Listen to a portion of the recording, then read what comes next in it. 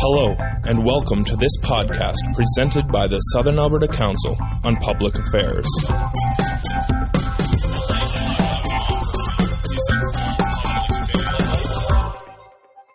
Here is Dr. Tim McAllister. So when Tim comes back to the microphone, I would invite members of the audience to go to the microphone that's out there on the floor to ask questions. Please state your name. Keep your comments very brief. Limit yourselves to maybe one or two questions. And I would ask you to return to your seat after you have placed your question. And we would like to keep the lineup of questioners going because these sessions are broadcast on the university radio station, and radio stations don't like blank spots. They call it dead air. Dead air, yes. Okay, I would like to invite Dr. Tim McAllister back to the microphone, and we can begin the question and discussion period. Tim? Thanks, Graham.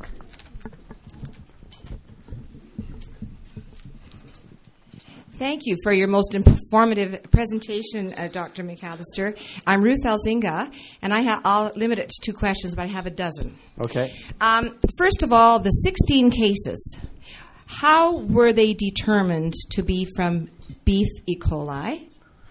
And my other question has to deal with when you took the cattle back to the research center and you talked about the levels dropping.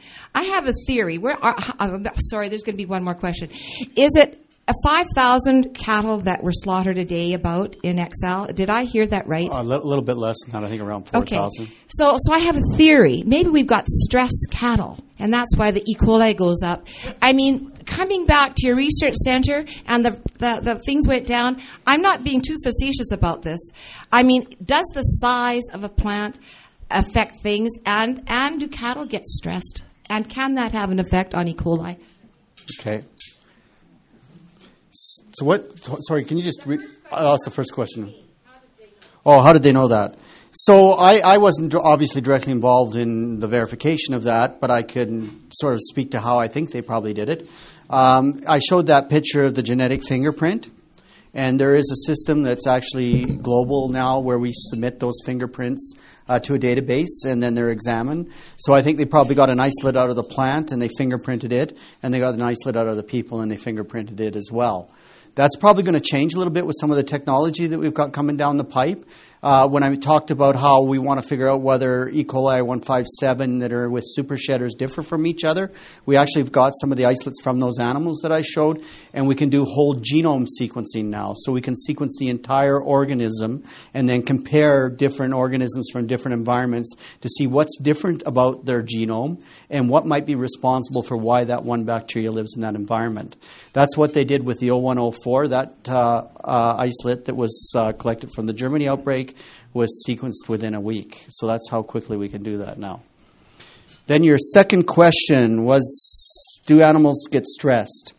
Yes, they do get stressed. When we're talking about a feedlot animal, the most stressful time in the life of a feedlot animal would be when they first enter the feedlot.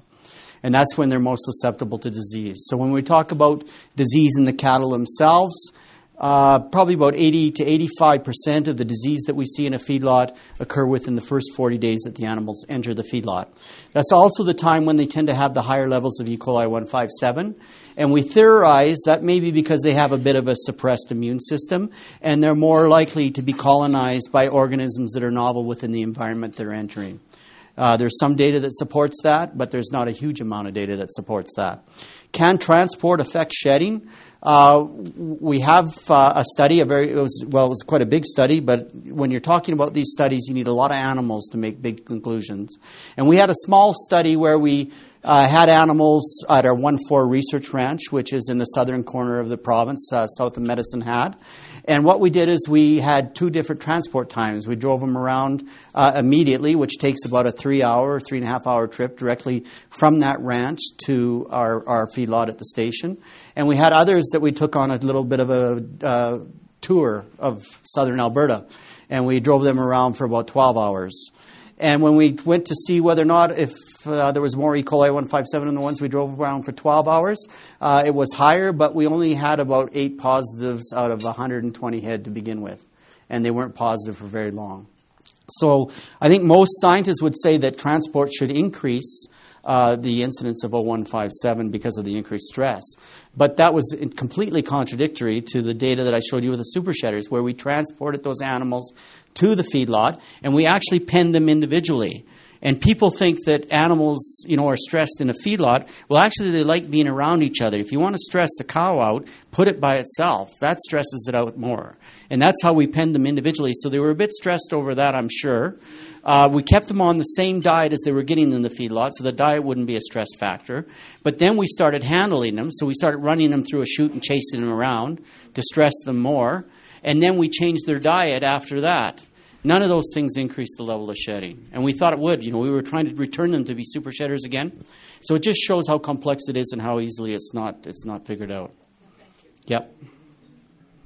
Knut Petersen is my name. Tim, thanks very much.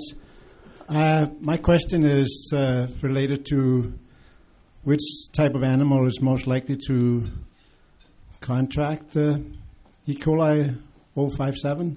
Is beef the most likely? You will notice we had chicken today. Yeah. What about hogs and pork and?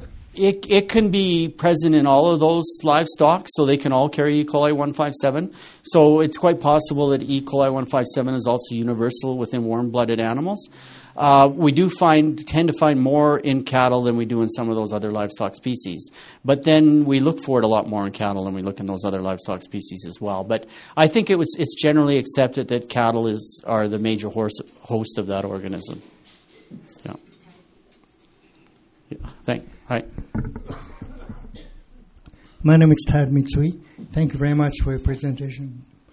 I didn't understand everything because I'm not a scientific man. However, after the outbreak, I heard some people advised us that it's better to go to small butchers, small operating, instead of going to buy meat from supermarket, etc., etc. How legitimate is this advice? Well, I think you have to keep everything in perspective. As I said, there is no such thing as zero risk. So there's risk under all conditions. It's never zero. The difference is that not so much when we're talking about steak, but if you're talking about hamburger, is just the size of the batch and the degree of its distribution. And in a larger plant, obviously that degree of distribution is much further and the batch is much larger. So if you have a problem with that, you've got a lot more material going out of the plant than you do in the local butcher. The local butcher only administers that product to a very limited size of the population. So when I said that not everybody gets sick when they get E. coli O157, the local butcher is testing that out in a very small population. The plant, like XL, would be testing that out if there was a problem in a very large population. So the likelihood of there being positive cases is just higher because of the amount of material that's being produced and the amount of people that are consuming it. My name is Frances Schultz. I would just like to thank you for an excellent presentation because you skated through a lot of material. Anyway, very quickly. My question relates to whether there is any connect. Living beside a feedlot, I see how much manure gets spread on the field where the food is harvested for the forage for the fall. And I want to know whether there's a connect there between that heavy load of manure that's put on the forage crop and the food that the cattle eat. Thanks. Okay. Well, most of the forage that's fed in a feedlot is actually silage. So they put it in those big pits you see. And those pits, the pH drops down to about 3.8 inside there when they make silage. So there's a lot of lactic acid that's produced. And we've done studies, and E. coli O157 is killed under those conditions. So in silage, there wouldn't be a concern. The application of the manure to the land, E. coli doesn't do very well if there's a lot of desiccation. So if it dries out, it will die. If it's exposed to sunlight, the UV light will kill it as well. Now, if you were to use, so for example, a liquid product, like liquid manure, and apply that to a forage crop and then allow the cattle to graze it, it certainly could be a form of transmission then. And that would not be a best recommended practice. Like, we don't tell producers that they shouldn't be doing that, basically. So yes, it can be a transmission in that manner. But in the feedlots, because they use silage, it would be killed if it got in from there. And of course, in a feedlot as well, they have like the catch basin, and if you're talking about a modern feedlot, they have systems in place to try to minimize the microbes moving from that feedlot to the outer environment. And the manure is one way. The other way of lowering it in manure is through composting. Composting, the temperature in composting will achieve that 70 degrees Celsius. All of the E. coli, we've looked at that as well. E. coli O157 is killed in compost at about 50 degrees Celsius. And if you look at the recommended practices for composting, they recommend you achieve a temperature of 55 degrees. So if you're buying commercial compost, it's achieved 55 degrees Celsius. So all E. coli are killed. So composting is actually a very effective way of lowering pathogens, both moving into the environment from manure. Yeah. My name is Ralph Hemsel. It occurred to me that the first detection of this presence of E. coli was on the American side by American inspectors. Yes, that's what I heard, yeah. Yeah. So how long would it have taken us to tie all of this together if we hadn't had that report from the American inspectors? Yeah, I really can't answer that because it's all of to what when would they find detected a positive within the Excel plan, and so that's not really something I can answer because I don't know. I'm not familiar. I'm not involved in the inspection side of things, right? So I don't know the frequency of sampling or those kinds of details. But Ted will when Ted comes next week. He'll be able to address a question like that. Yep. I'm Trevor Page. I was struck by the Premier's almost instant dismissal that this event was not one that required a public inquiry. Now, I can see many political aspects to not having a public inquiry, but from a scientific or technical perspective, do you think that a public inquiry would bring more scientific and technical knowledge than would otherwise happen? Oh, that's a good question. Whenever there's a public inquiry, the first thing that I hear about that, first of all, any public inquiry is going to cost a heck of a lot of money. That's a given, right? So I always ask myself, what are you going to learn from that public inquiry? And that's the question I guess I'd throw back at you. Like, what do you think we'd learn? I sort of give you a rough outline, right, of what we know today.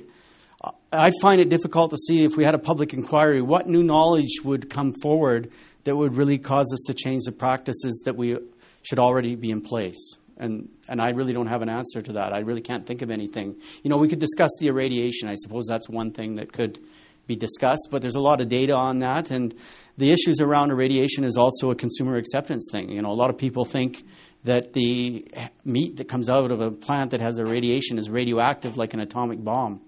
They don't realize that it's not the same thing. So, yeah, I don't know what would come out of an inquiry that would really advance our knowledge. I can't. If there was something that was obvious, I think sure we should have one, but I don't see it. Yep. Terry Shillington, thank you very much for a great presentation, very factual and bang, bang, bang. If I heard you right, you said that regarding steak that marinating is one remedy for E. coli. So I just have a cook's question. What constitutes good marinade and what doesn't? I'm not a cook either, so my wife actually does all the cooking. I'm too busy doing research. But, a lot of the spices that I talked about, pretty well anything that's in your cupboard, Acids like citric acid, all of those things are toxic towards E. coli 157.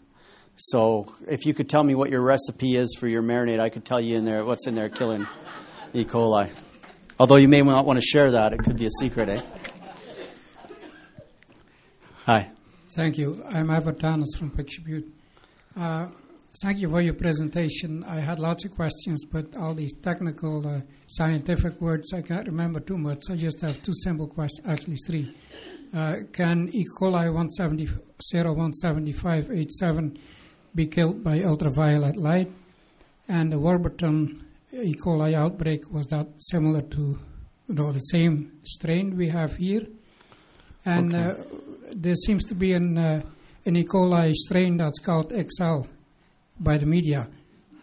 Maybe we can enlighten the media sometimes. Thank you. Yeah. So, yes, E. coli 157 is killed by UV light. It's a matter of exposure time. So if you expose it for sufficient time to UV light, it will kill it. We use UV light like when our biosafety cabinets and that at work that we're using when we're working with this organism. We have UV lights on in those, and we turn those on to help decontaminate the cabinets. Is the strain that was in Walkerton the same as the strain that we have here? That's extremely unlikely. It is E. coli 157H7, but as I said, not E. coli 157H7 are the same, and I'm pretty confident that that strain that they isolated out of XL will be different than the one they had in Walkerton. And the final question, that was my first criticism and why I asked the question, who had E. coli, right, is that there's way too much of this just saying that all E. coli are bad, and they're certainly not. And the media has sort of glossed over that. Yep. Mary Serby, thank you very much, Dr. Tim, for an excellent presentation. I would like to ask, on the consumer side, how many of these, if you buy a solid steak, have they put those tenderizing machines into them? I say a New York steak, that you buy as a... Yeah. Or is it just the cheaper cuts that they? No, I don't think it probably just applies to the cheaper cuts. It could go across. So that's a really interesting question. And what I heard this morning is that Health Canada is interested in the answer to that as well, and that they're looking at potentially asking the retailers to label the steak, because I'd like to have that personally myself, that label, because I wouldn't buy steak like that. Yeah. And I am a cook, and I would like to ask. Is the E. coli killed by alcohol, 13% in an average bottle of wine? Okay. Well, we use more potent stuff than that, and you'd probably better to drink it than yours. So, but when you're talking about killing a bacteria, you always have to think about contact, right? And things like organic matter, or if it's hidden inside the tissue or things like that, if it doesn't come in contact with that antimicrobial, it won't kill it. So that's why, like with the heating side of things, you're always sure about that if you achieve that temperature, right? So that's still the number one thing in terms of being able to ensure and achieve that zero risk I talked about. I said if you cooked it like that to 70 degrees, the risk would be zero, provided you don't contaminate it again after you take it off the barbecue, right? Because you put it back on the same cutting board that you used when you cut it up to put it on the barbecue in the first place. So you always have to be thinking about that, and that the bacteria, they're potentially everywhere, right? So you have to take that approach. Yeah. My name is Frank Toth, Dr. McAllister. There's two vivid protestations, whatever you want to, that evolved from this whole $1 billion shutdown.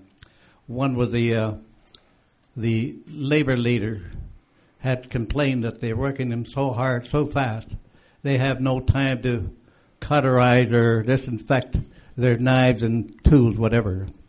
Plus, the other girl that used to work for the CFI claims that the inspectors are not trained well enough, the federal ones, because Harper plus the previous government's already cut a bunch of inspectors off the meat line. How does that affect the shutdown? Would that be a good reason for further infection?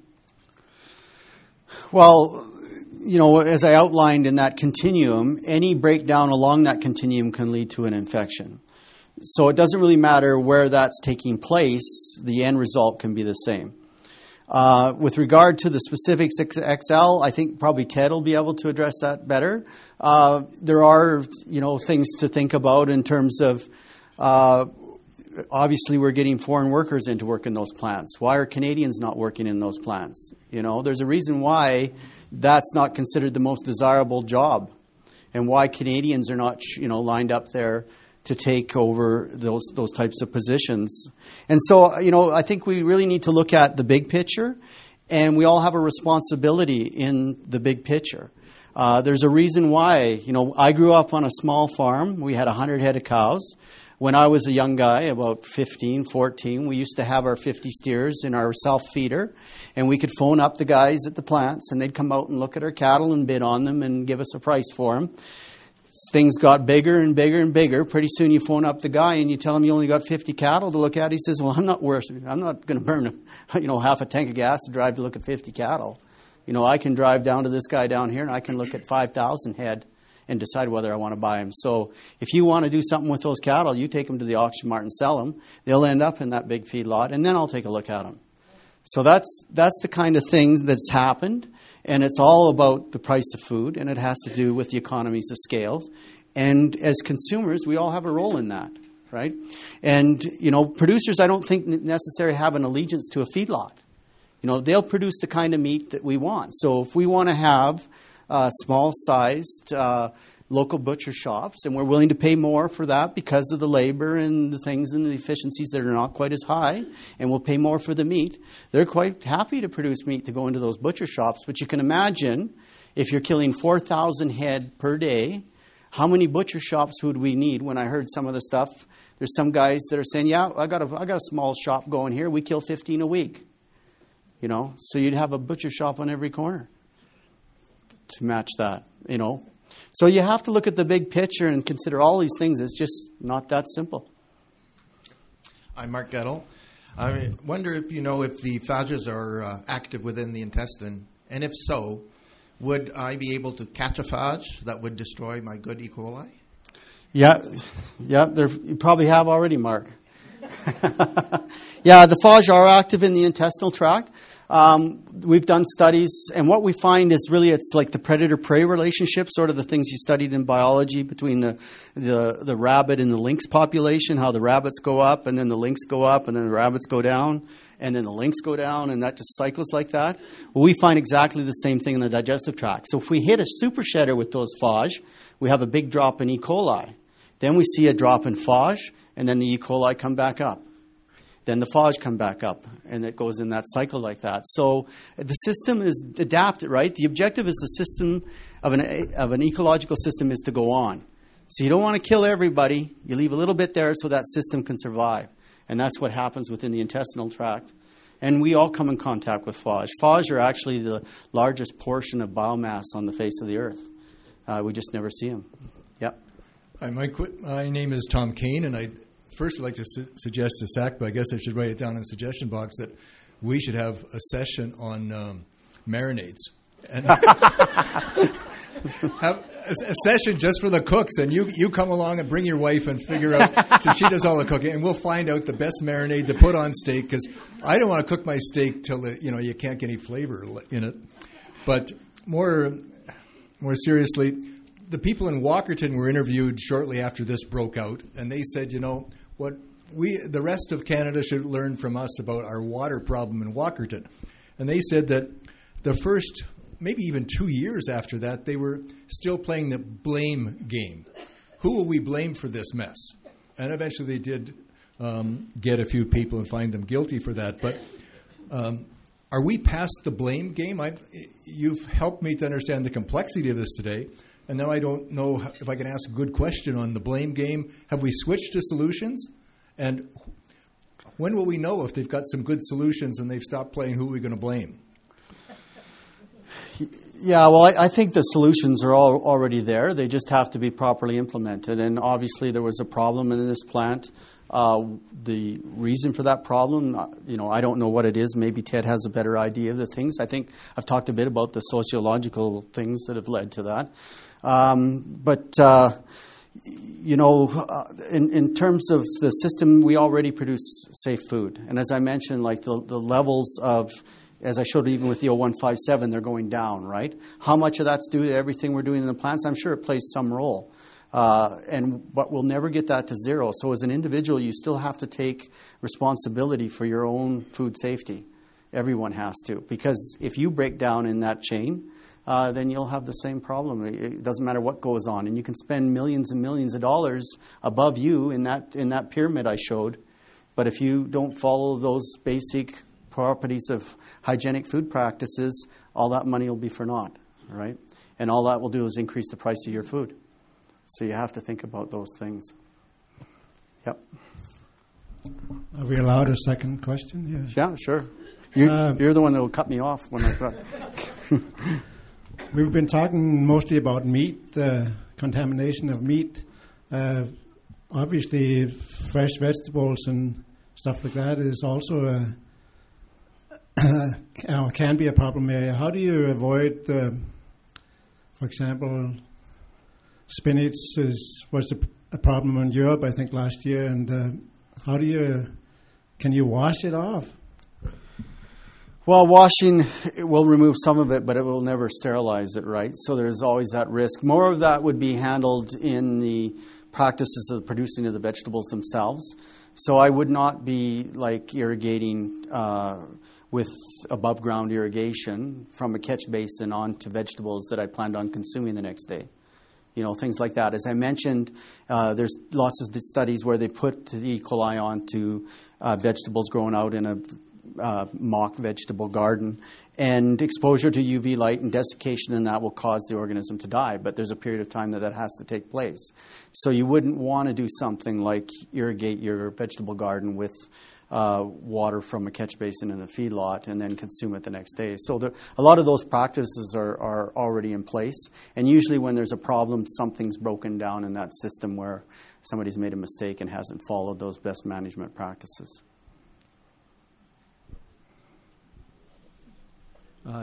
Tim, we hear in the media that about 1,800 products have been recalled. I had no idea that there was anywhere near this number of different beef products being produced. Have they all been subject to different processes to come up with that many different products, beef products?